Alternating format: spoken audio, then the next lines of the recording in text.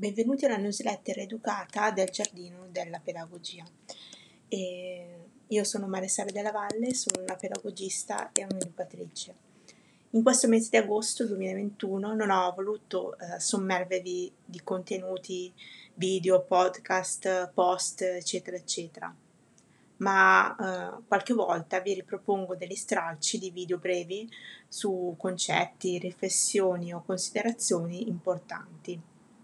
Insomma, alcune pillole vi propongo per essere sempre aggiornati e magari applicare nell'immediato il consiglio o semplicemente il rifletterci insieme.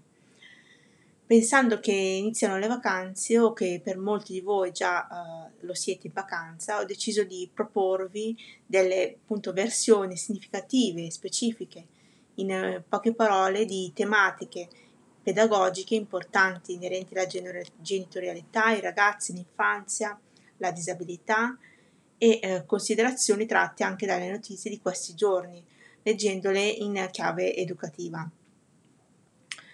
Quest'ultima ve l'ho proposta negli ultimi giorni, collegando le giornate olimpiche all'educazione, in sostanza lo sport come asse portante pedagogico per comprendere se stessi, gli altri e il mondo circostante. Ho voluto quindi proporre questi contenuti nei social più specifici inerenti appunto a questa parte più breve, come gli shorts di YouTube, i TikTok e Reel. Potete seguirmi lì su tutti i social, cercando sempre il Giardino della Pedagogia. Vi ricordo di iscrivervi a questa newsletter, la newsletter educata. Grazie di cuore, buone vacanze. Se volete potete anche lasciare un commento.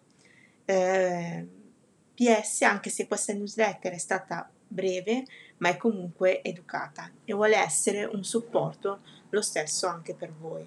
Vi ringrazio e alla prossima.